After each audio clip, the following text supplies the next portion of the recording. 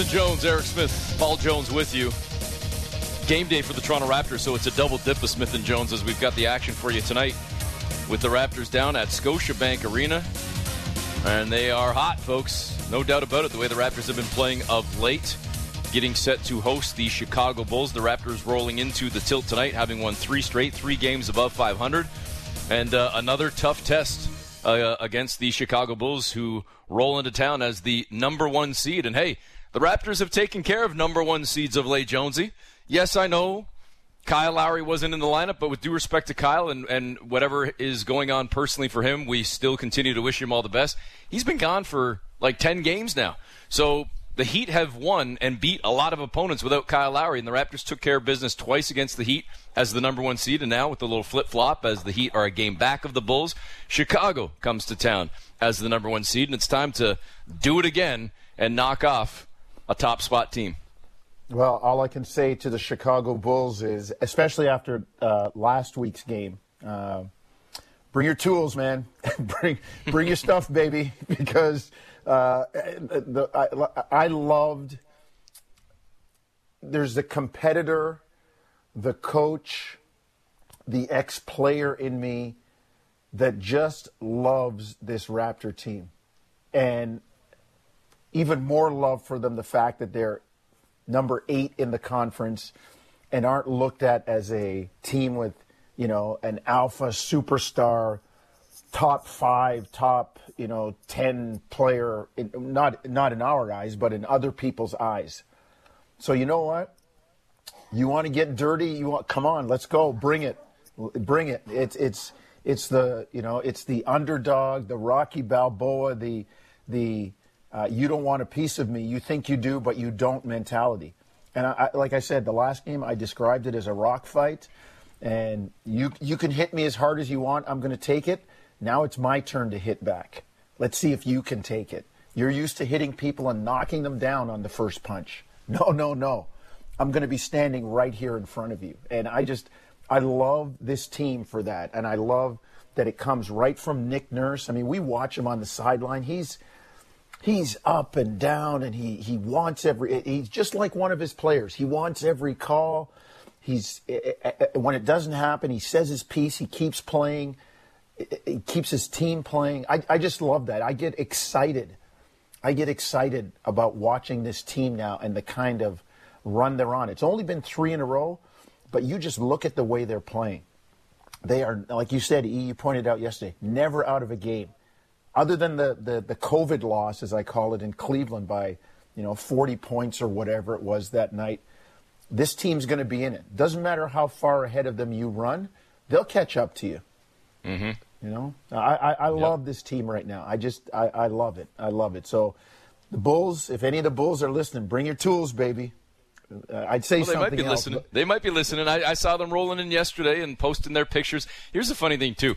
I love when teams come to town and they're posting pictures of like, oh, in Canada, it's cold. It's like, dude, you're coming from Chicago. You got hammered by snow just a couple of days ago as well. This is not like we're not into the Northwest Territories or the Yukon or something. This is what this is what we talked about with Justin Termini yesterday, too. Yeah. Just like half the league, Jonesy. I'm going to beat this drum till I retire, whether that's in 2 years or 22 years. Like, the fact that half the league is in basically the Northeast or the Midwest where it's cold and it snows for 4 or 5 months of the year, like, enough with the snow, with the weather, with the whatever. It's just because there's a line that goes across and one says Canada and one says U.S., the weather is the weather, and it's bad in a lot of spots. So enough with the chatter about the weather. And even the tax stuff that we still talk about all the time. Again, a point I made yesterday, and a point that we've made many times over the years. I think it's actually incumbent upon the league, and not just the NBA, but every league that has a team, well, heck, I was going to say a team north and south of the border, but it's still unfair in a sense for the National Football League too. When you've got states that have no state tax, and that's a clear competitive advantage for negotiating contracts and the amount of money that a player can make, I think the league needs to do something to try and offset that, because teams from Texas and teams from Florida clearly have a distinct advantage. Like, forget about even discussing about what the tax bracket is in Wisconsin versus what it is in New York State versus what it is in Los Angeles, in California, or in Canada.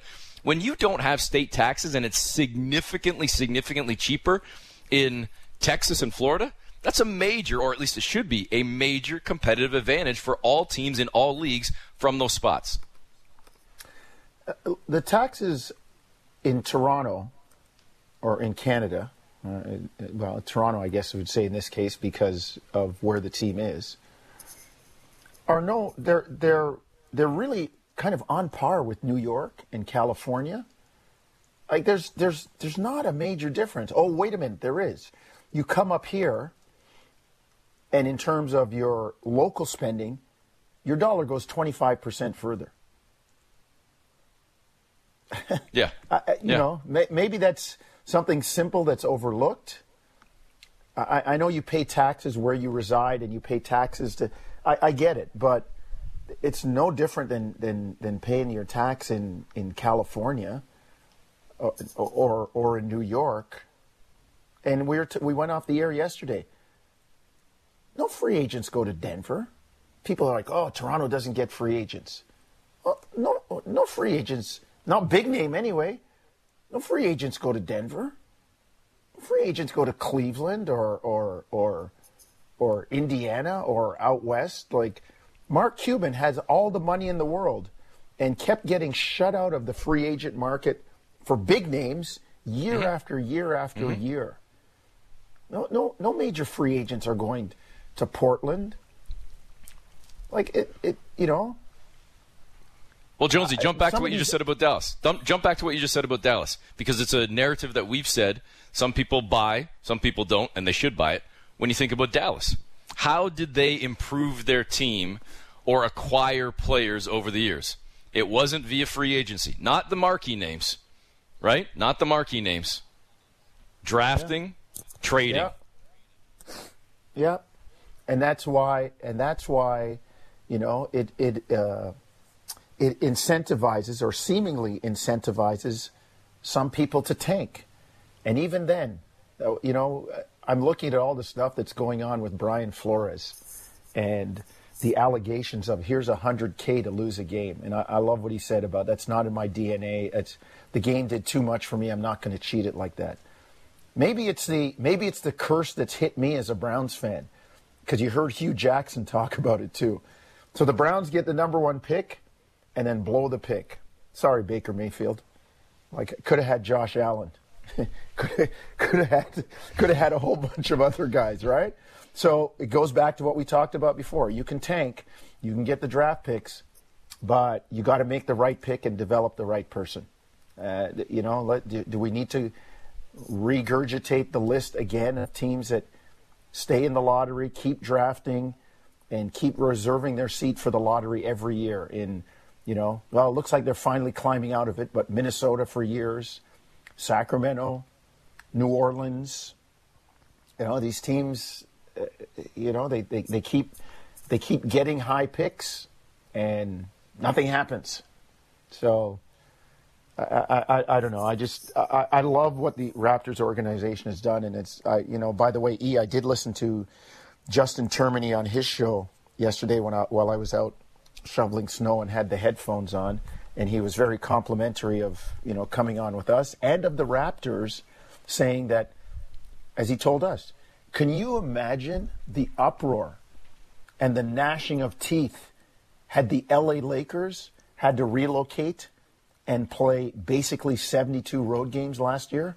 Like, I mean, all we're hearing now is, oh, how they're banged up and this and that, and it happens in Toronto too, as we have said. And there's a culture here, and part of the culture is no complaints.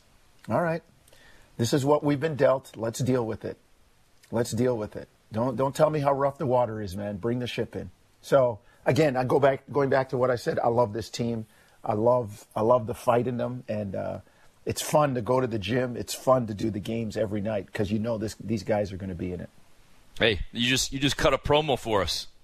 There you go.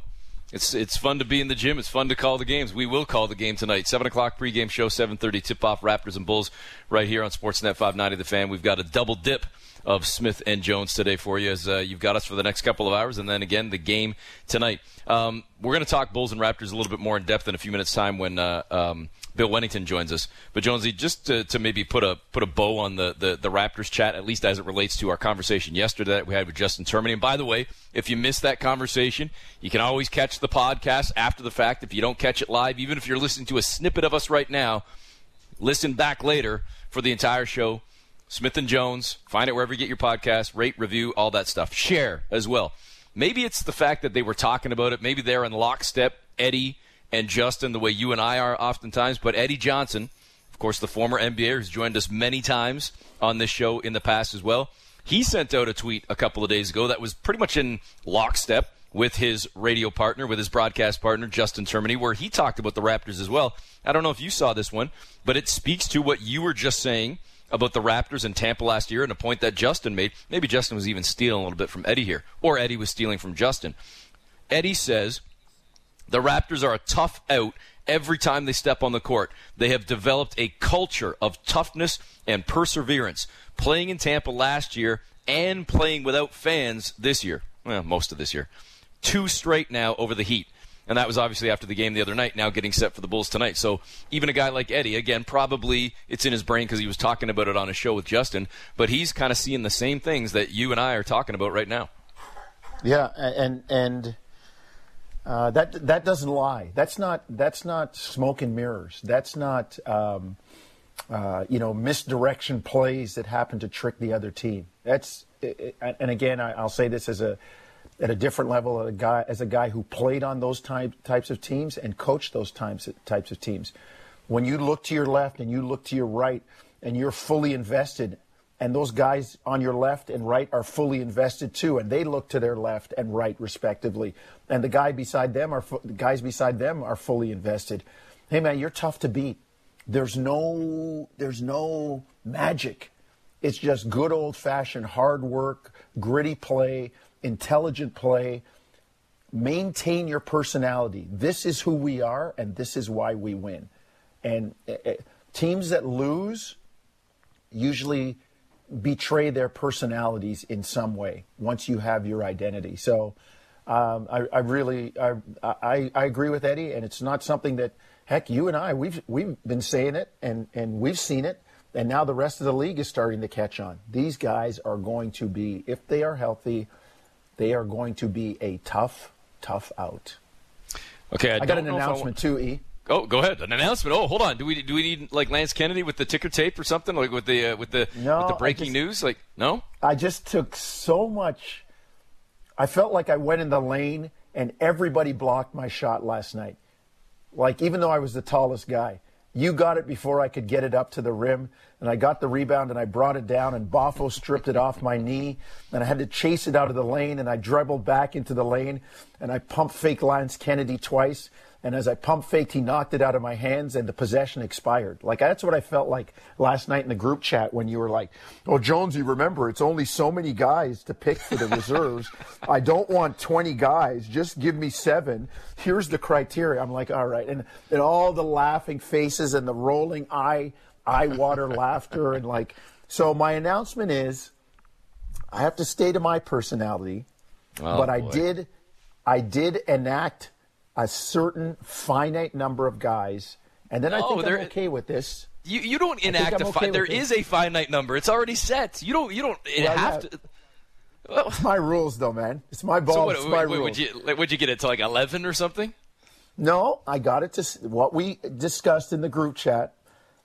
But I do have a list of, and I'm sure everybody has one of these, and we should make Boffo and Lance put theirs in the group chat too. But I do have a list of guys that under the category, I won't be upset if these guys are selected over. Okay, I mean, I'll give you that because there is, I will grant you, most columns you read or segments you see on television or radio, there is a snubs list where it's 2 or 3. Okay, yeah. But like I gotta cap you at 3, Jonesy. Like, come on, you can't give me like 5, 8, 10 snubs. I gave you 7. No, you gave me 7 reserves. You're not giving me 7 snubs. Well, in the East I could. In the West I could. Oh boy. It just shows how much depth there is in the East. It took me 2 seconds to pick the West. All you had to do was look at the standings and look at who was playing out there. It's like this guy, this guy, this guy, this guy, this guy. That's it. Go to the East, it's like, well, but don't forget about him. Oh, boy, their team's doing really well, and he's a part of it. Yeah, but there's a couple guys on that team. The East was so much harder than the West. Okay, well, hold on a second. Hold on. We're teasing it a lot here. I'm kind of like I'm doing some housekeeping on the air, which isn't always the greatest thing. But, hey, you listen to radio now these days, this is what they do. They talk to their crew, their team, their producer, their director, their engineer. Are we, I know we were trying to get Bill Wennington now. Are we having a hard time tracking him down? Because if we're not getting Bill right this second, we could. Oh, Bill's there now. Okay, so if we get, we'll get to the reserves later, or we can even ask Bill what he thinks. But that, call this a tease now. It's a tease that coming up in 20 minutes time, maybe 30. Stay tuned for Paul Jones's All-Star Reserves, and I've got mine as well. And maybe one of the questions will be, I think it's pretty obvious, there will be one other. I don't think they're going to get two others. I don't think they should, but they're having a hell of a season. They're the number one seed coming into the game tonight. How many Bulls will be named as reserves? I think only one, Zach LaVine, and more than deserving, no doubt, joining starter DeMar DeRozan. But All-Star aside, an important game for both clubs tonight as the Raptors look for a fourth straight victory. And the Bulls roll in, having won 2 in a row, sitting at 32-18. And former Bull, longtime NBA vet and Canadian, Bill Wennington, joining us. Bill, thanks for the time.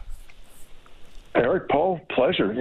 I was telling the producer before, it's like, you guys are the enemy today. I don't know if I'm supposed to be talking to you. Oh, Billy, come on. That hurts, brother.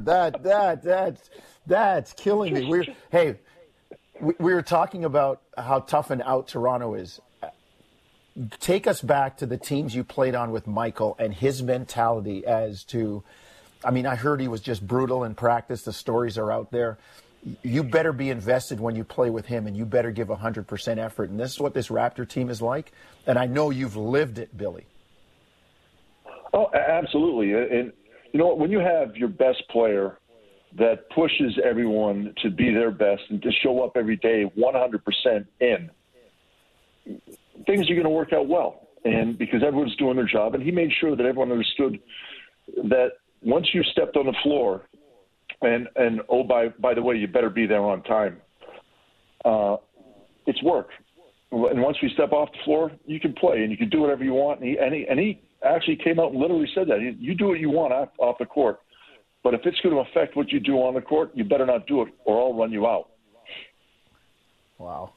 Speaking with Bill Wennington, how hard was that, Bill? How hard was that to have that approach and that mindset and that focus every single game? Or was it not hard at all? Well, no, it's hard to stay that focused all the time because there were a lot of distractions. And plus, we're humans, so our bodies just, over the course of 82 games, it gets tired. And some days you just don't feel mentally like you can push your body physically through the task of getting up and down the floor, dragging guys, back in the day, Patrick Ewing, Rick Smits, early days, Kareem Abdul-Jabbar, up and down the floor, having them pound on you. And then, obviously, you play in Detroit, you get the bad boys Rick Mahorn's going to jump on your back and punch you in the back of the head. So some days it's just, your mind is saying, I can't do it. But Michael was there as an inspiration for all of us to push us, but he was finding his motivation in different ways. And that could have been anything from, something an opponent said in the paper, something that happened in practice, something that happened last game. He found a way to get motivated every single night. And granted, there were a few nights that things didn't work out, but he found something in that game during that time to get himself motivated and to kind of push us along with him. Billy, last one for me before we get on to the present day, incarnation of the Bulls. Nobody practices in this NBA. And people talk about Michael's career. People talk about Michael's career and just knowing how hard he drove you guys, he drove himself, how competitive he was. How many more years does he play if there's, quote, load management, unquote, and he does? Because I know from talking to you and people like Harp, some of those practices were like games. They were just as tough as games, and even tougher because of who you were going against. What's the career arc like for him in terms of years played if he's not going through pounding practices every day? I think it helps. I think it would make it a little bit better. But you know what I'm saying? Michael liked those practices. He wanted them, and he was pushing us to practice them. I honestly think what's happened though is the NBA over the years has decided that they didn't want as many back-to-backs. They didn't want as many 4 games and 5 nights in a season, so they spread everything out a little bit more. And I'm going to be honest with you. For me, I think it's worse because, we had back-to-backs before. You know, we might have in a season 10 or 13 back-to-back games and 3 or 4 or 5 and 4 and 5 nights, or maybe more than that. But you know what? If you have those games, guess what? You have more days off, where you have more 2-3 days without a game.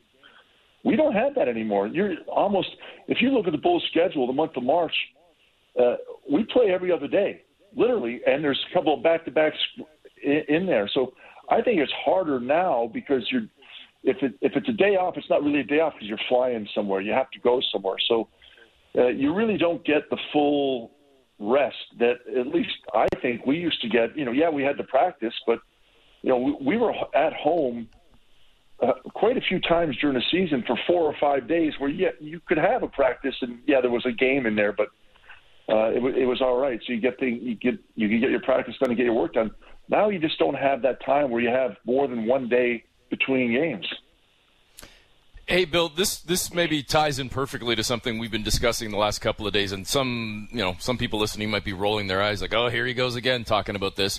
But one of the themes, Jonesy, we've been discussing the last couple of days is the minutes. And Jonesy likes to say, Bill, the minutes police come out. Like some fans are like, oh, this isn't sustainable what the Raptors are doing. Fred and Pascal and Anunoby and Scotty Barnes as a rookie, they're logging a lot of minutes. Tying in everything we've just talked about the last 8 minutes or so here, the focus that you need every day, the coming to work, the lack of rest, the travel, the every other day. Is it too difficult, or are we out to lunch here, Bill, when I say at least, and I think Jonesy, kind of agrees, is it too difficult to say to a player, there's 168 hours in a week.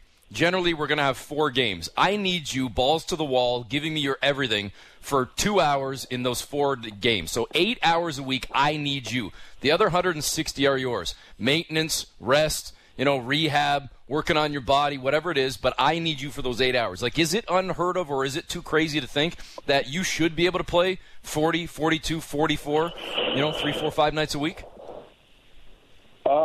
It's been done, but, I'm looking at like Gary Trent said, over the last 5 games, averaged 41 minutes a game. Siakam 43, Van Fleet 43, Barnes 42, and then you look at DeRozan 36, Levine 35, Vooch 35. And every coach is different, and every coach has their own system and what they feel they need to have to win. Is it feasible? Yes, it is. Are you going to get the people to say you're going to burn them out? Yes, you are. Does it happen? You know what? It does sometimes. But if guys are, for lack of a better word, professionals and take care of their bodies when they have the opportunities to, and they're not burning the candle at both ends, and they're getting the proper rest they need and the proper treatments. These organizations are spending millions of dollars, forget about the salaries, but on people to take care of these people, masseuses, strength coaches, physical therapists, and they have all these things available to you. So you got to take advantage of it. And, I played till I was 37, and Lord, I wasn't playing those minutes at any time, but I understood exactly what my body needed and what I had to do, and I made sure that I was getting it. That way I could play as long as I did. And that's what players have to do, because it is a heavy load. It is a big strain on the body, but it can be managed. But it really does take a lot of time and work to make sure that you're maintaining properly. Billy, you look at a guy like DeMar DeRozan, who is such a great vet, and we saw him in Toronto for years add stuff to his game, and he comes in. A lot of people weren't sure that he would be a great fit in Chicago this year, and I said this to we had Adam Amin on, we've had Chuck on, where the Bulls are in the standings, and for my criteria around MVP, DeMar sure deserves to be in the discussion and for what he's done with the team. Oh, he absolutely does. And I don't think anyone thought that he would fit in as well as he has and do what he's doing for this team and to put this team where it is right now. I don't think, if you go back to the preseason polls after the trade was made and right before the season started, I don't think anyone ever, anywhere, picked the Bulls to be in first place in the Eastern Conference at any time this season. And that's a huge tribute to DeMar with all the injuries and the COVID misses that everyone's had. And he's been one of our most consistent guys all season long, just what he puts on the floor and been able to carry this team. And his late-game heroics, last-second three-pointers in two straight games in a row, it has been absolutely phenomenal. But one, you give an all-star MVP, absolutely his name is in conversation 100%. But I also got to give a little credit to Billy Donovan for kind of molding this team and making all those pieces fit, because we really do have a different team. Sure, Zach LaVine and Kobe White were here last year, and Patrick Williams, but that's really it. The rest of the team is new. Vooch came last year and played in the second half of the season, but I didn't even play the whole – I don't even think he played 30 games last year for us. So really to have this team put together and everyone, DeMar, to fit in and find out exactly what he can do and keep everyone else involved and everyone else to fit in around that, it's been, miraculous, really. Speaking with Bill Wennington, Raptors hosting the Bulls down at Scotiabank Arena tonight, 7 o'clock pregame, 7:30 tip-off right here on Sportsnet 590 The Fan. So you get a double dose of Jonesy and I today. Bill will have the call with our old friend, familiar voice in this area, Chuck Swirsky on the Bulls radio network. Bill, how sustainable is it what Chicago has done this year, given everything you discussed earlier with COVID protocols and missing so many players and postponed games and jam-packing the schedule and everything else, and yet here they are still sitting atop the East, at the 50-game mark? Like, do you anticipate they're going to be right there, 1, 2, 3, by the time the dust settles in, 3 months, 2.5 months from now? I think so, and Lord knows what could happen when we get healthy. I mean, we haven't been healthy since the end of November, early December, when we had everyone playing. And obviously right now we got Lonzo Ball is still out and Alex Caruso, and they're two of our best defenders. And Lonzo has been shooting the three ball so well for us, and it's been phenomenal. But having said that, Eric, when a team goes through adversity during the season and they're successful with it, you find out a little bit more about your team. And what we found out, if you look at Ayo Dosunmu, he didn't play early in the season. He was a rookie. He wasn't playing a whole lot. He's one of our best players right now. And he is just taking off, playing well. He's defending really well. He's shooting the ball well and doing just phenomenal things. I don't think anyone expected him to be playing as well as he is. And hats off to him, because he's really learning and developing his game and pushing himself to be better every time he steps on the floor. And then with Javonte Green, a guy that, is kind of a fringe player, has come out and been one of our best defenders and has really fit into what this team does. Even though he struggles shooting the three ball, he finds ways to score, getting to the basket, and he'll defend anyone on the floor at any time and sacrifice his body. And these guys have just stepped up, and we found out so much more about them, and it's given us much more depth. So finally, when we do get healthy, I think we're going to be even better. And now you put us in a 7-game series in the playoffs, that's a different matter, because now scouting reports are different. Teams can really prepare and key on everything you do. It's tough during the regular season to really prepare for one team unless you've had 2 or 3 days off or a coach could put things in. But as we talked about a moment ago, teams just aren't practicing a whole lot anymore, so it makes it more difficult. But for the playoffs, teams will be a little bit more prepared for us. And, I will say we do have one weakness. We're not a tall team. We don't have a lot of bigs that are going to protect the basket and down the paint. But our energy on defense and the way we hustle and switch has really overcome a lot of that and been really our strong point for most of the season. Bill? Oh, go ahead, Jonesy. No, I was going to say it's great to talk to you. The last question I was going to ask, and you touched on it briefly. I know we're up against the clock, E.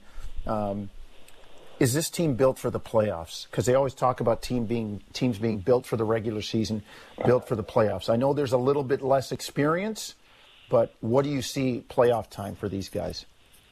Well, I think because of our leadership in DeMar and Zach, I think yes. And I think they're going to have to play extra hard in the playoffs. As I said, if teams have bigs, we go up against a team that have bigs that play dominant roles on teams. We're going to have to work extra hard. We're really going to have to focus on boxing out, playing with energy, jumping around defensively. But, yes, I think we are built for the playoffs right now. I don't think there'll be any major changes before the trade deadline. I'm not saying that at buyout time there would be, maybe we pick up a body here or there, but I don't think AK wants to change anything right now because, again, we haven't been healthy. And here we are sitting atop, the Eastern Conference right now, and we have two of our major players out. Bill, appreciate the time. We're going to see you, I guess, in, 8 or so hours, or maybe a little less. See you down at the gym tonight. All the best. Thanks for joining us. See you at the gym, Billy. All right, guys. You got it. Take care, fellas. There is Bill Wennington, Bulls radio analyst, former Bull NBA champ, longtime NBA vet as well, and we will continue the conversation on the NBA and maybe look a little more intently at the All-Star reserves and a whole lot more when Michelle Beadle joins us next on Smith & Jones. Everything Raptors before and after the games. The Raptor Show with Will Liu. Subscribe and download the show on Apple, Spotify, or wherever you get your podcasts. Back on Smith & Jones, Eric Smith, Paul Jones with you. Thanks again to Bill Wennington for joining us. Again, it's the Raptors and Bulls down at Scotiabank Arena tonight, 7 o'clock pregame, 7:30 tip-off. So you got us right now until noon, and then we're back again tonight with the broadcast of the Raptors and Bulls. And speaking of broadcasts and the NBA, broadcaster for the San Antonio Spurs and host of the What Did I Miss podcast with Michelle Beadle. It is the aforementioned Michelle Beadle. Michelle, thanks for the time today. Of course. Thanks, guys. How you doing? We're good. We're doing well. Michelle, I want to play something for you. You're gonna obviously know this quite well because it's from your show. But if the audience, our audience at least, if they missed it, this is going back a couple of weeks, I believe. But Lance, maybe we can play this right now. This is on the What Did I Miss podcast. A couple of weeks ago, you were discussing Toronto Raptor Fred VanVleet. Lance? Fred, I want him to be a detective. I feel like he has the best detective name in the league, like a PI. PI'd. Yeah. Disgraced. He was kicked out of the police department because he was one of the best detectives of all time, but he liked to play a little loose with the rules. he didn't play the game. Capital T, capital G. That's right. And now he's got his own thing, and he's the best in the biz. Fred VanVleet. There you go. So, Michelle, first of all, it's very good. I still very love that good. name. and it plays even better when you see the graphics that your team put together and the video and everything. So that's even better. So, folks, make sure you check it out. We'll retweet the link or something later so folks can find it. But listen, I can ask you later about the DeJounte. connection. I have to mention the connection because the kid who does it is because Jerome, and he lives in Toronto, and he's Canadian and very proudly a Raptors fan. So I think he probably enjoyed it.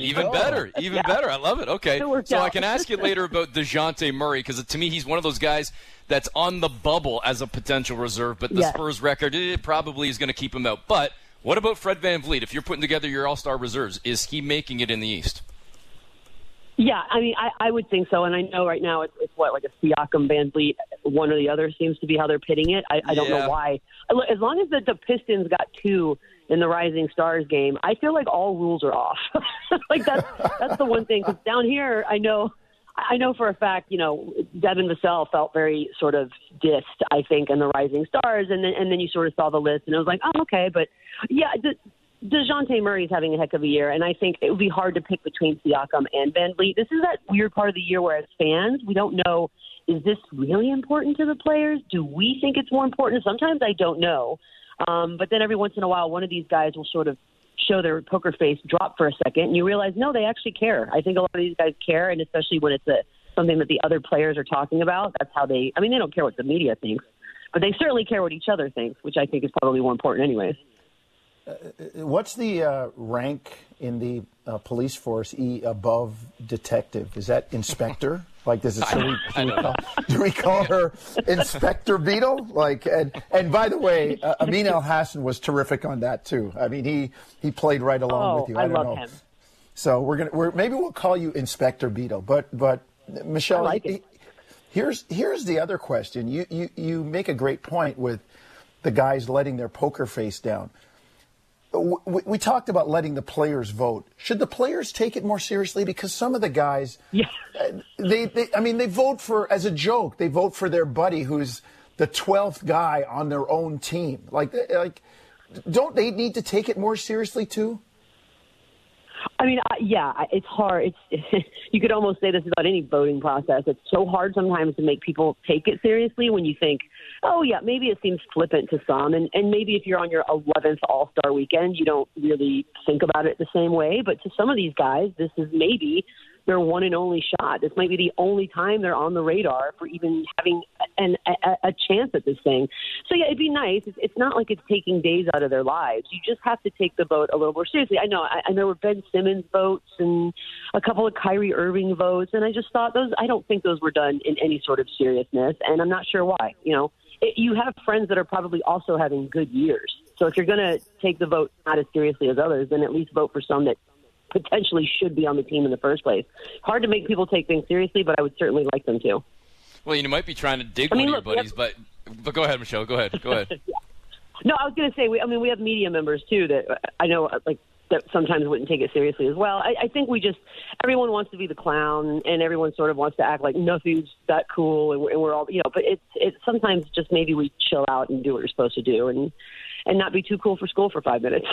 Well, and to that point, I was just going to maybe be guilty of that. Maybe they're clowning and trying to dig one of their buddies by saying, yeah, I'm voting for you, so you have to go to Cleveland. Because I'm sure that's part of it, too. I mean, listen, I know in Toronto back in 2015 or whatever, the worst part about that, Michelle, to look back in history here, Jonesy, correct me if I'm wrong, I'm trying to do the Fahrenheit Celsius conversion here, and I'm always terrible at that. But it was like minus 10 Fahrenheit or something, and the next weekend it was like 50 degrees Fahrenheit.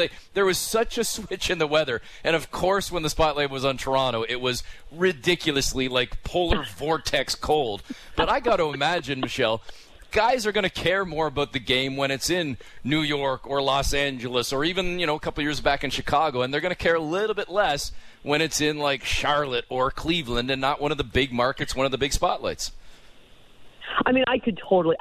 That resonates with I think most of us. I mean, if you've had to travel for work at all, everybody's got favorite places and least favorite places. I know for me, when the finals ended in Cleveland that year and LeBron was on his way out, a lot of us were like, well, okay, I'm assuming we never have to come back to Cleveland. That was kind of it. And so I understand. No offense, Cleveland. I'm sure somebody's going to take that offensively, but it's fine. It's there's the argument. I think a lot of people look at the NFL. They have the Super Bowls. They have a handful of places, it seems, as though they pick, a lot of them being warm weather cities because, of course, it's in February. Well, so is the NBA All-Star Weekend.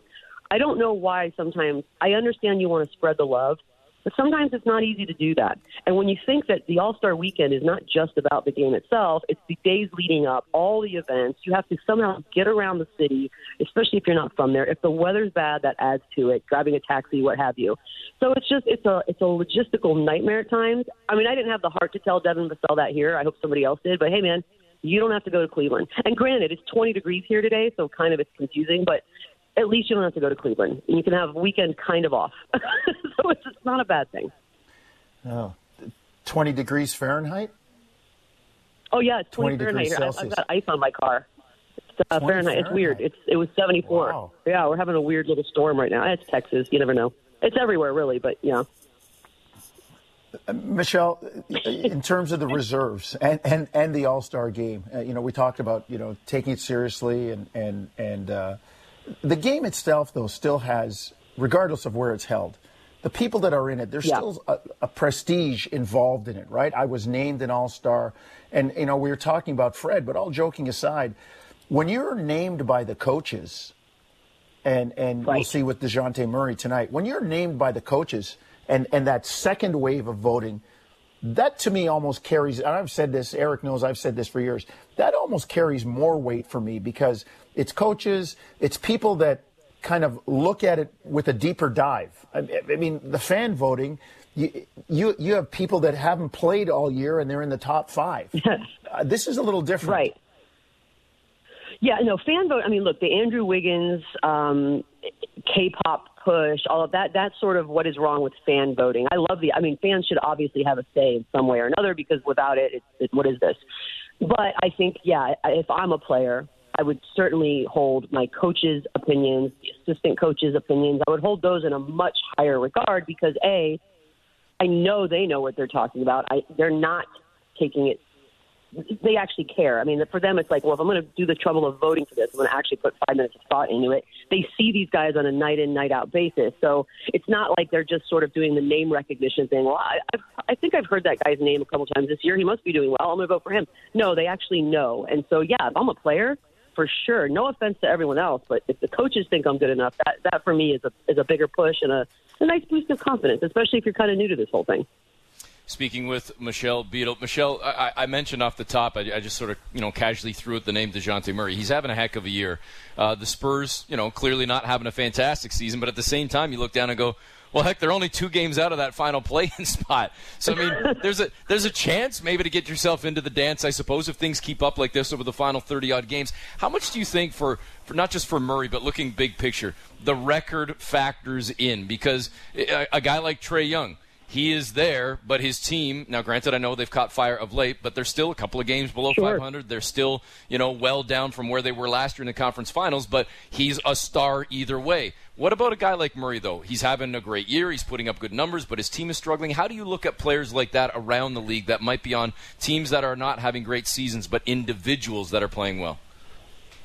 So I think this where it comes down to sort of, are you actually paying attention? Like, are you really watching it? And I have the benefit of it here. I watch these games every day because that's what I do and I want to do, and I'm aware of how he plays. I'm aware of how these games actually play out. Because if you just really, I'm going to sound like such a homer, but facts are the facts. Like, if you watch these games and then just look at the record, it's 2 different stories. These games have almost all of them have been very close. They've all been fourth quarter decisions, some in the final 2 to 3 minutes. No, they played Phoenix, and then they turned around and played, oh my God, I'm just drawing a blank the other night. Oh, Golden State, back to back. And it was like, okay, that's 1 and 2. And they were in both of those games. And so, and granted, Golden State didn't have anybody play, but it doesn't matter. It's still Golden State. There's still a lot that comes with that. The crowd was half and half. It was what it was. And so when they're in these games, I think in-house, that's something that they're building on as far as learning and moving forward. But I also think if you're watching any of the games and you're watching DeJounte Murray, then sure, the record might not be great, but what he's doing, the numbers he's putting up, I think he should be on it. And Steve Kerr the other night was asked about it, said he's got his vote. So who knows? I think coaches know better than most. We will find out if they've been paying attention to Spurs games. And it's like year in, year out. There are some teams that maybe no one's watching. And, down here in San Antonio, we've always thought it was us against the world. So it's like, oh, they're not paying attention again. It's a very funny way to feel. But, yeah, I'm hoping he gets in. I think he deserves it. Michelle, we know exactly where you're coming from with the nobody cares about us, nobody's watching. And I know. And much like the Spurs, who were, when they were winning with Tim Duncan, it's boring because there wasn't the high-flying stuff. Yeah. But much like the Spurs and their culture, the Raptors have developed that too. Well, we don't care if you're watching. We're just going to keep on going out there and doing what we do and playing hard. And, in Toronto the last little while, last year aside, and winning. And you'll respect us. You may not like us. You might think we're boring. You won't pay attention. But you will respect us because we're winning. And I get the feeling the Spurs are trying to recreate that culture right now, Michelle. Yeah, I think so. And I think, if you even just look at Pop, it's a completely different culture than what it used to be. And it has to be out of necessity. It's a different vibe. It's a different age group. It's a different set of talent. It's funny to sort of sit back and now having been 2-3 years removed from sort of the national media and to sit at home and be like, why on God's green earth are the Knicks and Lakers still on my national television feed? Because I'm sorry, that's not good basketball. Nobody wants to watch that either. But somehow the Knicks have been on, I think, 3 nights in a row. It's ridiculous. So, yeah, I personally, I've always thought this for my own life. I always thought it was way, way, way better to be underrated and then maybe surprise a couple people than be overrated and have everyone be disappointed all the time. So It is. I think they'll build on it. I mean, look, if they were going to be underrated with Tim Duncan on the team, then there's no way anyone's ever going to care. So that's like, if the culture's built in here, it's not going anywhere. I'm going to look big picture on something here for a second, Michelle, because you follow, watch, cover, been involved in the NBA for a long time, too. So let's forget Toronto. Let's forget San Antonio. I want to ask you about a couple other teams, speaking about below the radar or expectations and everything else. The Los Angeles Lakers currently sitting in the 9th seed, 2 games below 500, and people still talk, ooh, might Anthony Davis get into the All-Star? Like, please, come on. Honestly, no. But then on top of that, Michelle, what about the Cleveland Cavaliers? Like, it's in the hometown. They're 10 games above 500. They're the 5th seed in the East. Darius Garland, Jared Allen. Like, I mean, they could easily have 2 players. It's such a beautifully bizarre year of parity so far that I'm all in. I would love, and they should. I mean, they are the host team. They should. That's, again, with the Detroit Pistons having 2, it's kind of a weird thing because we're doing record and all that. But Cleveland deserves 2, and we all deserve, our ears and brains deserve to not have to hear any more about how Anthony Davis and LeBron James are going to flip the switch, because the switch is dead and gone. There is no switch. It's not getting flipped. This is it. But that is their team. You put it together, figure it out, and hopefully we don't have to deal with it come playoffs. That's how I feel about that. But I hope Cleveland gets in. And Cleveland's such a great story. They've officially moved on from their past. I think Kevin Love is a hilarious part of all this, because I think a lot of us, if we were honest, probably wrote him off as, all right, well, he's going to finish out his career quietly and retire, and that will be it. And now all of a sudden Cleveland is talk of the town, and I don't hate it. I mean, look, do I want to go to Cleveland? No. Am I rooting for them? Yes. Michelle, we appreciate the time. Thanks for joining us as always, and look forward to chatting with you again down the road. Take care, of course, Inspector stay safe, Beadle. guys. Good luck the rest of the way. Yeah, thank you, sir. There is Michelle Beadle, Spurs broadcaster, and make sure you check out her podcast as well, wherever you get your podcast. What Did I Miss with Michelle Beadle? Hey, while you're there, make sure you subscribe to Smith & Jones as well. Please rate and review. All right. Somehow we made it through that conversation without giving our reserves. I think we might have tipped our hand a little bit on Fred VanVleet. I have a feeling he's going to be on both of our teams. Maybe I'm wrong. But, Jonesy, I'll let you jump in here in a second. Here's yet another tease. I said in 20 or 30. Well, I was right. It's 30. You're going to have to wait a few more minutes. Make sure you stay tuned, because coming up right after the top of the hour, we will have our All-Star reserves, and we're going to keep track of it. And when they're announced tonight, we'll find out on tomorrow's show who got more correct, who's the big-time winner, who's walking around with the chest puffed out going into Friday's show. You know, I never take any credit in that. Actually, it's kind of like being voted in as a reserve. It's almost better to lose, because you know it shows you know too much for your own good. So I'm just putting that qualifier out there. And to Michelle's point, and people always say this, and the bubble over my head is going to break. My inside voice that should be kept inside is suddenly opening the door for something to come out that I've always said. You and I have whispered this on the plane and kind of snickered about it. Everybody says, oh, the league, it's like, oh, baseball's better when the Yankees are good. Says who? I'm not saying that if I'm a Blue Jay fan. Yep. Like, you know, oh, the league is better when the Knicks are good. Hell no. Why? Because they're New York? Oh, the league is better when the Dodgers are good. Unless you're a Dodger fan, you ain't saying that. So I don't know where the people get off in the NBA. Oh, the league is better when the Knicks are good or when the Lakers are good. No, the Lakers they're trained sputtering on the track now, and it's good to watch. Let them go through some hardships. Let them know what it's like. So I don't buy into that. Everybody, oh, the league is better when New York. I mean, New York is certainly a great market, a great franchise, and it's good when they're good. But it doesn't necessarily make it better. The league goes on with or without them. If they're 21-61 or 59-23, it does. They're still in the league. It doesn't matter. Like, why is it better when they're better? I don't get it. I don't get it, and I never have. Sorry, inside voice back. That's all right, Jonesy. We like when your inside voice comes out. Just as long as there's no magic words that's going to get you or I in trouble, that's all right. Let that inside voice out. Let it out of the shell, Jonesy. Be you. Be real. Be true to yourself. Nothing? Sometimes. Nothing? Sometimes. Bueller, anybody? Bueller. All right, again, Smith & Jones. Subscribe to it wherever you get your podcast. Rate, review, share, all that good stuff. We will continue with more in a moment. Discussing the biggest stories that matter to Toronto sports fans. The Fan Morning Show with JD, Blake, and Ailish. Be sure to subscribe and download the show on Apple, Spotify, or wherever you get your podcasts.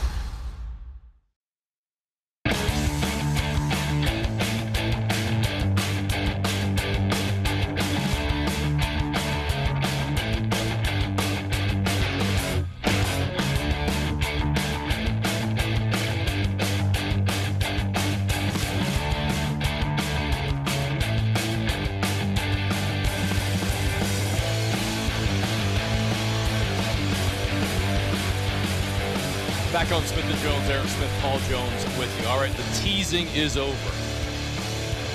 It's time to get to our all-star reserves. Jonesy, I don't think we should go back and forth. I think we should go full list. Give yourself the time to make explanations if you need to, because I know you're going to have more than me. So why don't you go first, and I'll let you choose if you want to start east or west. You give yours. Then I'll give mine. Then we'll move to the other conference.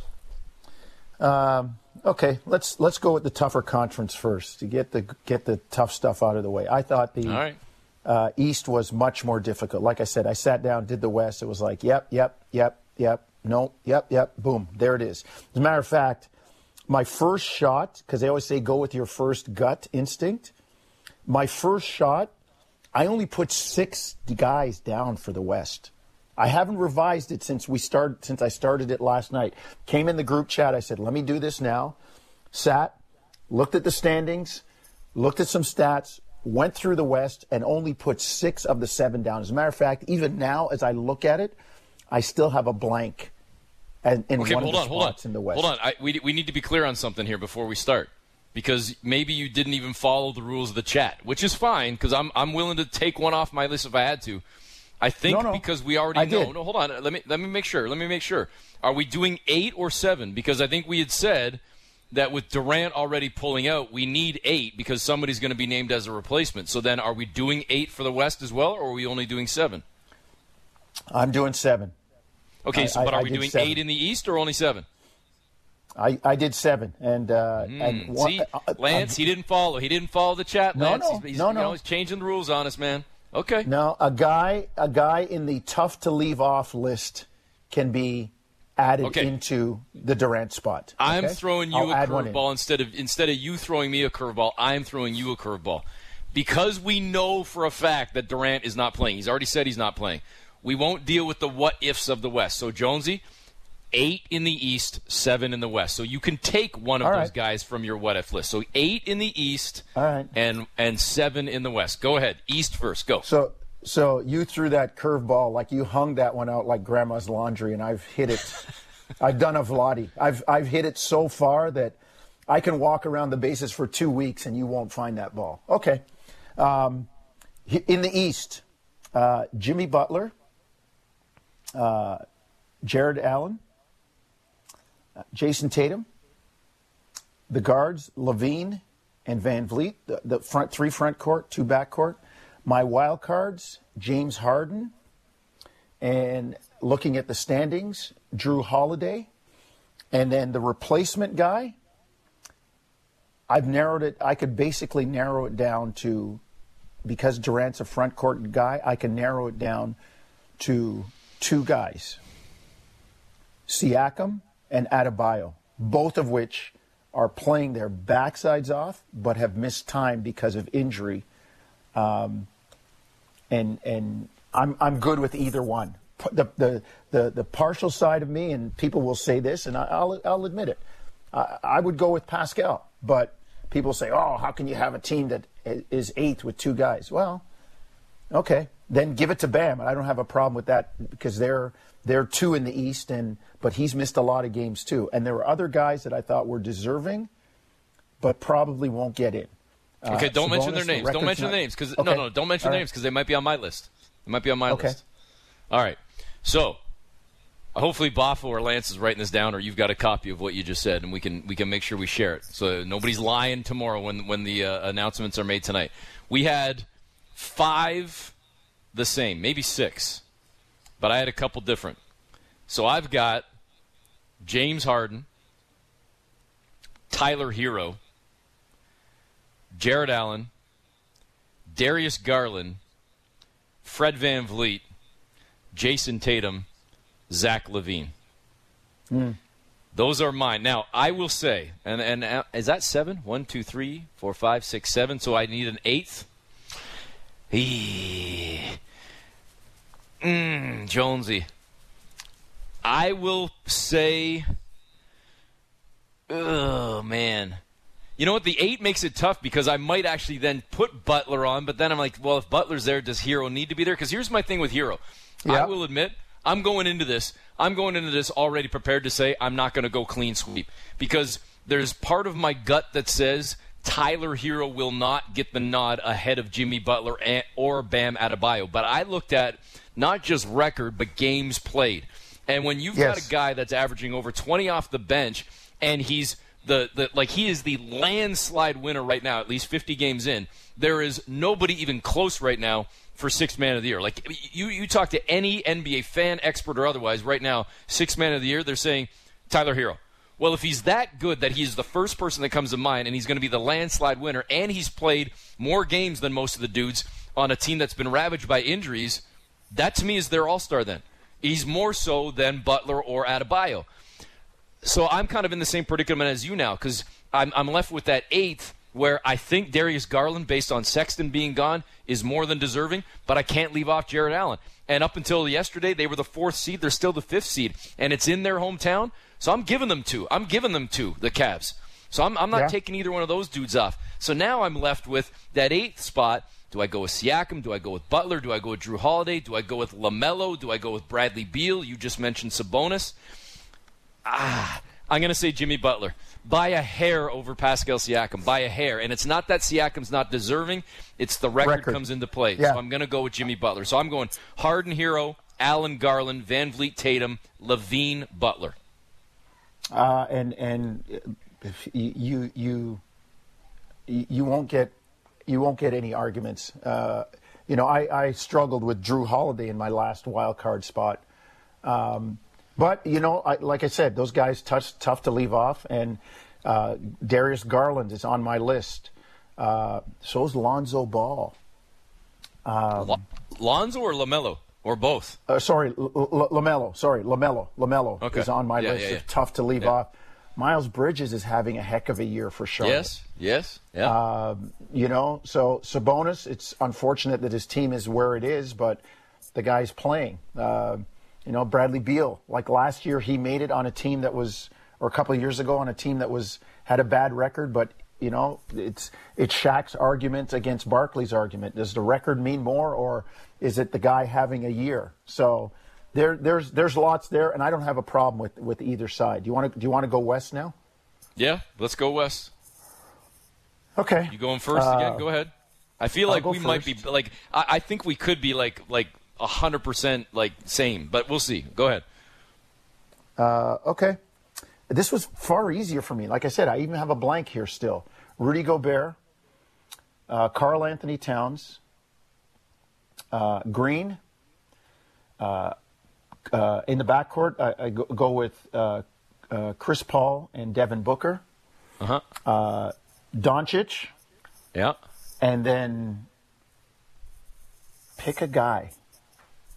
Paul George was great before he got hurt. How about Jaren Jackson Jr.? How about DeAndre Ayton? There's some guys there. The last guy I have here, and it's kind of with a question mark, and maybe I should solidify it. The other guy is Donovan Mitchell. I think, and again, you'd have to look at the other stuff that goes with it, but there's. I guess if I put Mitchell in there, he's a good mid-sized guy, but I look at the record. Memphis got a better record, man, and Jaren Jackson Jr. has been. I mean, we saw him twice, and he was The couple times I saw him, tough, really good. Really good. So I was sitting here waiting for you to say Donovan Mitchell. I was waiting because otherwise our lists are identical. So my 7 guys: Devin Booker, Luka Doncic, Draymond Green, Chris Paul, Karl Anthony Towns, Rudy Gobert, Donovan Mitchell. And Draymond Green, I think, is going to miss the game. He's banged up right now, and I think he's ultimately going to pull out. And that's where the question will come in. We said it with Michelle Beadle. DeJounte Murray record. You just talked about Jaren Jackson. Hey, even Desmond Bane. Like there are guys in the West that could get in there. So, but again, Booker, Doncic, Green, Paul, Towns, Gobert are a lock. I think Donovan Mitchell's a lock as well. But we shall see. So, I mean, that as you said, was a heck of a lot easier. And I really think it's going to be the flip-flop in the West is do you put in another Grizzly, and the flip-flop in the East, it's probably going to come down to, as you talked about, and this isn't even a homer statement, is Siakam there? Because there are not just 1 or 2 guys, there's 5 or 6 or 7 guys, and Siakam is right there in the mix with that group of players. It's going to be real interesting to see which way it unfolds tonight when the reserves are announced. If people look at the records, I mean, only because they've had 2 more games to play, Charlotte is a game ahead of the Raptors by virtue of 2 wins. Does that put LaMelo Ball in, right? Darius Garland, his team's 4th. It's at home. Like, does that put him in? So and like Pascal is right in that mix. He has been terrific. I mean, terrific lately. So anyway, just for people keeping score at home, our man Lance Kennedy puts in the chat his reserves. In the East, Jarrett Allen, Jimmy Butler, Zach LaVine, Fred VanVleet, Jason Tatum, LaMelo Ball, Chris Middleton, and James Harden. And, good to see that Boffo is flip-flopping too. And I'm not the only one being accused of being, like, as you guys used to call me, Grandma Jones, can't make up my mind. Lance's West reserves are Devin Booker, Chris Paul, Luka Doncic, Draymond Green, Karl Anthony Towns, Rudy Gobert, DeJounte Murray, and Donovan Mitchell. So there you go. Come on, Boffo. Let's go, man. It's okay. Yeah, you're producing the show. You only we'll had give you till almost the end. a full day to figure it out there, Boffo. Nah, he's hustling, man. He's the Bugs Bunny cartoon where the one-man band, the ears are playing the cymbals, the tail is doing a drum. That's our man, Boffo. He's grinding and hustling. So we'll give him a little bit of time to put his in writing. Well, it's interesting that at least, you – I can't remember now, my long-term, short-term memory here. You said Drew Holiday was on your bubble. You didn't put him in? I did. You did? I did. Okay, so you've got Drew Holiday. Yeah, you've got Drew Holiday. Lance has Chris Middleton. I've got neither. And I don't even have either on my bubble. Maybe I should.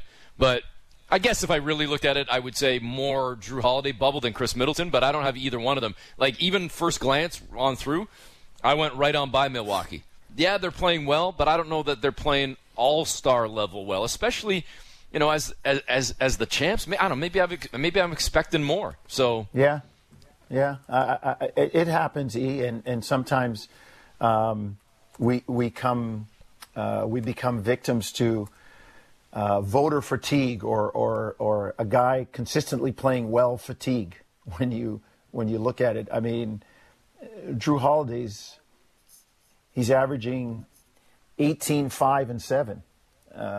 It's 32 minutes. It's not bad. He's shooting 50% from the floor, 49.5, 40% from 3. Guy's a solid defender, impacts the game. I mean, sometimes that stuff is easy to overlook. Yeah, it can be. Raptors tonight getting set for the Chicago Bulls. 7 o'clock pregame show, 7:30 tip-off right here on Sportsnet 590 The Fan. So a double dip of Smith and Jones, and we're going to find out tonight about the All-Star reserves. And how much do you think this will alter? This goes back to our conversation we had with Michelle Beadle as well. How much do you think it will matter to a guy like Siakam? I mean, there might be something that is said in public versus what is actually said or felt in private.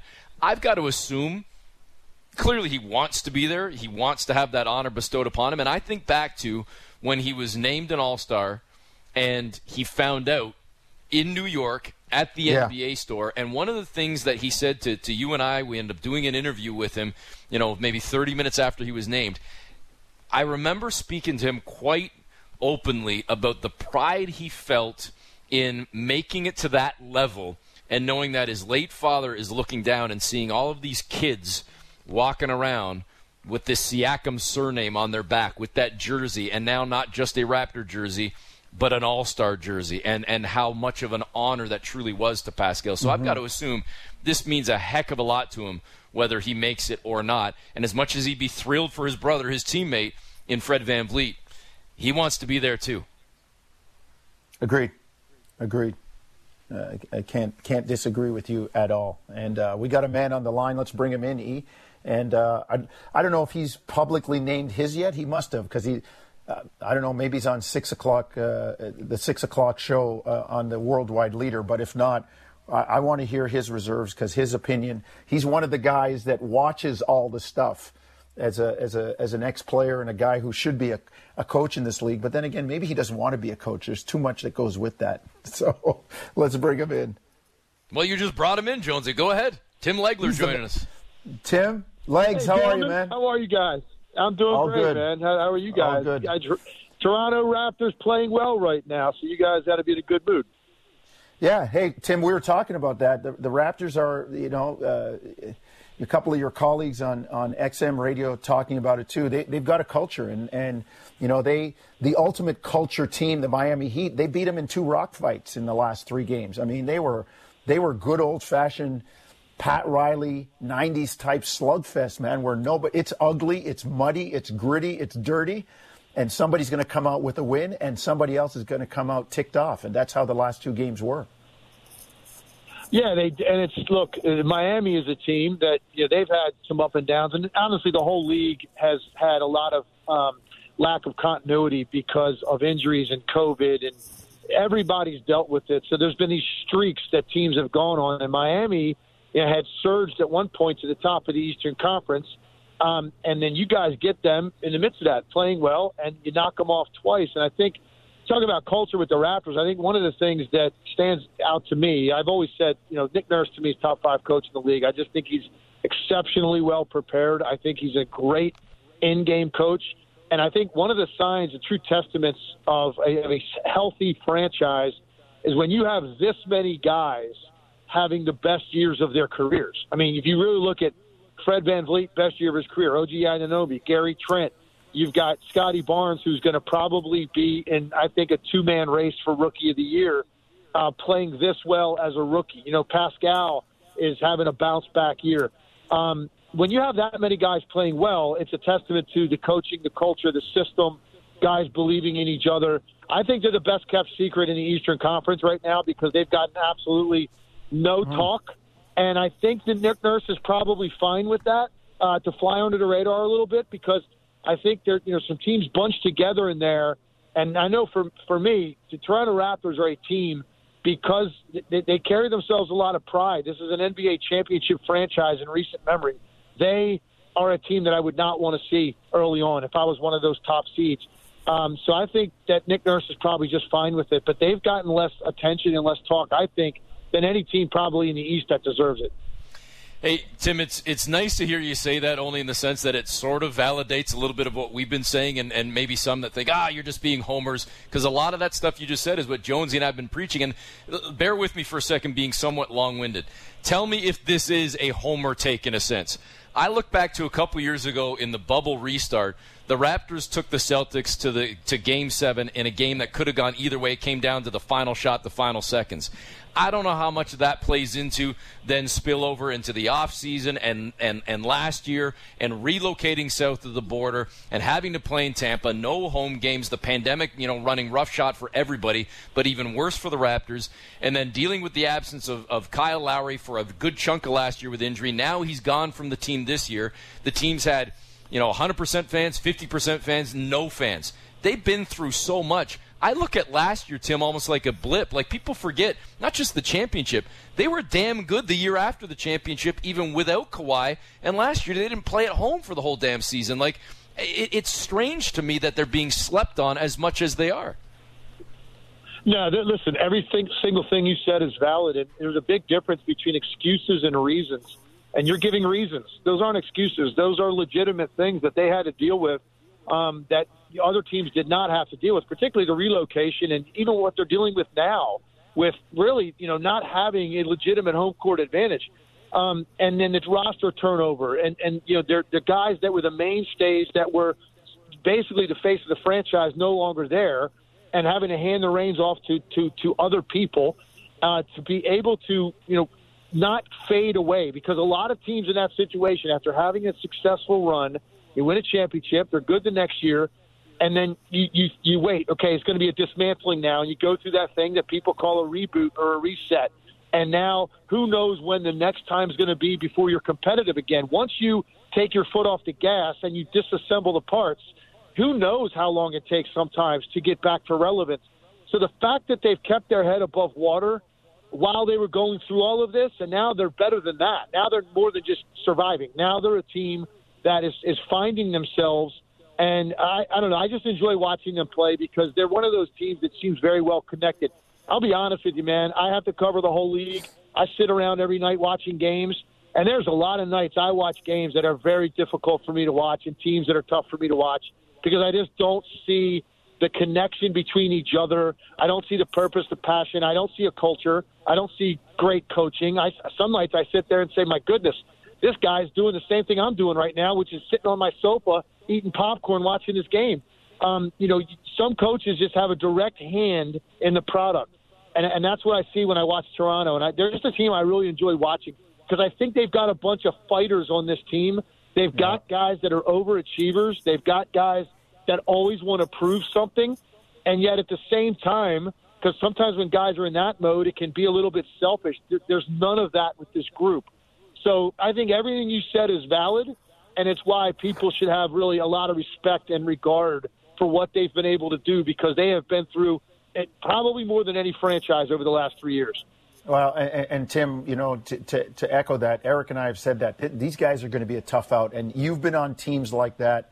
You've seen teams like that, and at a different level, I've been there too, where you look to your left and you look to your right, and you're fully invested, and that dude beside you is just as invested as you are, and you might even think maybe more at times, and is willing to do whatever it takes to win. And there's an unselfishness, and there's an attitude there, and maybe you deem it culture, but the Raptors have that. They are going to be a tough out, Tim, and I like what you said about kind of rebooting, or we always say, buy the house, pay the mortgage. The Raptors have paid it down pretty quickly and ready to get back in there. How do you think that impacts the way they're playing, the popularity with people paying attention? How do you think that impacts All-Star selections? Because they got two guys playing at All-Star level in Fred, well, a few guys, but the main guys, Fred and Pascal. But, the fear is only one's going to get in, and it might be Fred and not Pascal. Yeah, and it's tough. Listen, I think, it's always tough because there's just not enough spots. And I think what happens is with the teams that are in usually those top 4 or 5 seeds, they're more likely to have a second guy get the benefit of the doubt. I mean, that's just the way it typically works. So I think it could be tough for them to get to, even though they are both deserving. There's no question about that. And that happens every single year. And if you're not on the All-Star reserve list, then there's another list we always joke about every year. I say if you're not going to be an All-Star, then you better at least be a snub.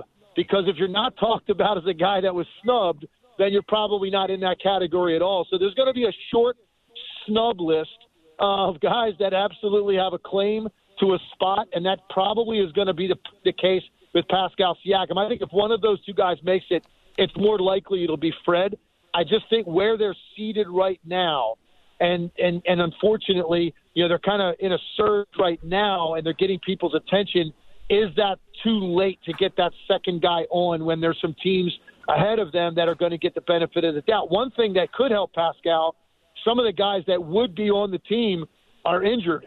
And so, that could potentially open up a spot. So I think it'll be tough, but I definitely think they're both deserving. And at the end of the day, yes, man, you want that jersey and you want that notch in your belt and you want that on your resume and your legacy when you're done playing, add that number to how many times you played in the All-Star game. But at the end of the day, what really matters is, are you deserving of the conversation? And clearly both of those guys are. Speaking with Tim Legler from ESPN, 10-year NBA vet as well. Tim, one of the things Jonesy and I have been discussing a little bit too, not just about the Raptors, but take a look at the East in general and the parity that is in the league, but especially in the Eastern Conference this year. I'm looking at a team like Toronto that's surging, and Boston maybe starting to put things together. Atlanta went on a nice run to put themselves back in the mix. Charlotte's continued to hang around. I just mentioned all of the play-in teams. Like, who from the Bulls, the Heat, the Sixers, the Bucks, the Cavs, the Nets, even though Brooklyn's lost 6 in a row, I don't think that's going to keep up. Like, who from these top 6 is going to fall out to even create a spot for one of those play-in teams? Like, it's a dogfight right now in the top 10, top 11 in the East. Yeah, and you just wonder, look, you got 30-some games left. Is there enough time to make up that gap and get into that top 6 so you're not worried about the play-in? I mean, definitely, because, number one, you're still going to be ebb and flow with who's playing every night the rest of the way with these top 6 teams. And each of those teams, by the way, is flawed. Each of those teams, I can make a case for why I don't see them playing in the NBA Finals. If you ask me right now today to go lay money in Vegas on who I think the 2 teams are right now that are probably slightly above in that top 6, I'd say Miami and Milwaukee. So it's good news for you guys because you just beat Miami in back-to-back games. But that speaks to how tight this is and how I think when you're going to have a situation where you're going to have 4 first-round best-of-7 series, that you could see 6 and 7 game series in all of them. And that just doesn't usually happen. Those top couple of seeds in either conference, typically you're thinking to yourself, when I get asked to make predictions on those series, usually I'll say 6, knowing that in my head I say 5, but I give myself as an analyst a little bit of a buffer in case it ends up being a little tighter. But in this case, literally, you could have series that on paper look like 6 and 7 game series once you get out of the play-in, and now you've got 4 matchups that are going to go best of 7. I think Miami and Milwaukee are probably, of those top 6, the most complete teams. Philadelphia, Embiid to me, has been the best player in the NBA for the last 6 weeks. But what are they going to do with Ben Simmons? If they don't replace that caliber of talent, that's going to be tough for them to pull off and go beyond possibly even the first round. I don't think a team like Brooklyn, you can look at it and say, how do you know when they've really not been whole? Kyrie Irving's not going to play home games in the postseason. That's a big deal. Kevin Durant's still going to be out for an extended period of time. James Harden looks like a shell of himself a lot of nights. So I don't know that much about Brooklyn. Chicago has been a great story. I don't think they're on that level. They're dealing with a couple of serious injuries to their playmakers, so who knows how that affects their ultimate seeding. And if they have to go on the road, it could change everything for Chicago. So I can go right down the list and make a case for each of these teams why it's going to be difficult to pull off. And that's why Toronto's sort of hovering in the mix. If they can somehow play themselves into that top 6, which I think is possible, they're very dangerous. I would not want to play them, and it's going to be very tough to predict ultimately who is going to win those first-round series. It's going to be very, very tight because these teams are so closely packed together, and it could come down to health at the end of the day. Well, Tim, I agree. And when you talk about Toronto, they're one of those teams. You don't want to play them because even if you do and you beat them, you're going to leave something behind. They're going to take it out of you. Legs, we need an hour with you. I know we can't get that, but it's great to chat with you. Hopefully we get back to traveling and see you on the road again at some point. But we need to know your reserves before we go. Oh, listen, I haven't compiled an official list. I'm supposed to be putting that together tonight. So I would hate to do it off the top of my head. I would like to really come up with the guys that I think are deserving before I just kind of spout it off. All right, so we're going to have to watch. We're going to have to pay attention. We didn't get the inside word here, so we'll have to be like all the other plebes and just pay attention. No, you can tell he's a broadcaster now. That's called a tease. That's a called tease from Tim Legler. All right. Listen, man. Listen. I work with a lot of people that just want to give that hot take without putting any thought behind it. I'm not one of those guys. That's it. Neither are we. It's a great point. It's a great point. Good on you. Hey, Tim, thanks for the time. Thanks, Legs. All right, guys, anytime. You got it. There is Tim Legler, 10-year NBA vet from ESPN and Sirius XM as well. Appreciate his time. He did give us one, glimpse of his reserves, though. It sure sounded like he was going to go with Fred VanVleet and taking Fred by a hair over Pascal Siakam, assuming that the Raptors aren't getting both. He said that Fred will likely get the nod. So I don't mean to speak for him, but I think he kind of tipped his hand a little bit earlier in our conversation with that one, Jonesy. And that seems to kind of be the sense from a lot of folks that Pascal is more than deserving, but he will likely miss out because it's going to come down to one of two guys, and Fred's just inching that much further ahead, I guess, than Pascal at this point, which is crazy to think, but it's a good thing. It's a positive problem, as you've often said in the past, because Pascal's numbers, his production, is better than his All-Star year across the board. I agree. I totally agree. And as Leg said, they could be talking about him as a snub, which is good too. And you know what? Maybe he does. If he doesn't go, maybe he gets the rest. But it does mean something. You know, he's at least had one stint in the All-Star game. It's something that's on his resume. I hope Freddie gets one maybe this year before it's all said and done. But man, it's tough. It really, really is. And, people say, expand the All-Star roster because the game's for the fans. It doesn't matter how much you expand it. Somebody's still going to be left off. Like the NCAA tournament went from 64 to 68, and we still got arguments. You can make it 75. We're still going to get arguments. Who should, we're 76. We should be in there. It doesn't matter. So, let's see how it shakes down. But to Tim's point, nobody wants to see the Raptors the way they're playing right now. The other thing, too, is if you're going to expand the rosters ever, and I don't think you need to, please, please, please do not go the way of every team gets a representative. No, but not everybody gets a trophy. Please. No. Exactly. No participation ribbons. No. Oh, actually, hold on. One other thing to put a bow maybe on All-Star talk. Well, we won't put a bow on it because I'm sure we'll talk more about it as we approach All-Star Weekend and whatnot. But A, have you seen the jerseys? B, whether you have or haven't seen the jersey, which, by the way, are god-awful. They look like practice jerseys at best. They look like something from a youth league. They look horrendous. Okay, I don't know your take on it. But the other thing, I wish they would go back. And I know they're trying to make money, but who in the hell buys All-Star jerseys anyways? Really, how many people listening right now have purchased an NBA All-Star jersey on purpose?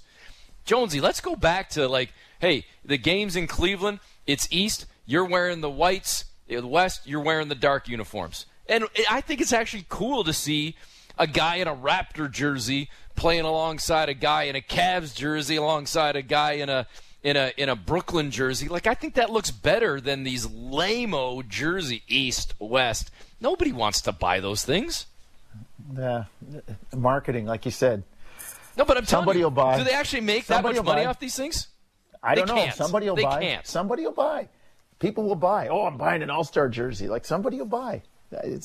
I'd rather have a Fred VanVleet Raptors jersey with an All-Star crest on it, with the a little sewn-on patch or something, like they now do with the championships on the back of the neck of the jersey. I'd rather have a cool little patch or something. I remember, I don't know why this just sticks out in my brain, when the NHL had the 75th year anniversary, they had a really cool 75 patch, and I remember as a kid, it's man, I want to buy that patch and put that on my Gretzky Kings jersey or something, because it was cool to have this sort of unique little patch.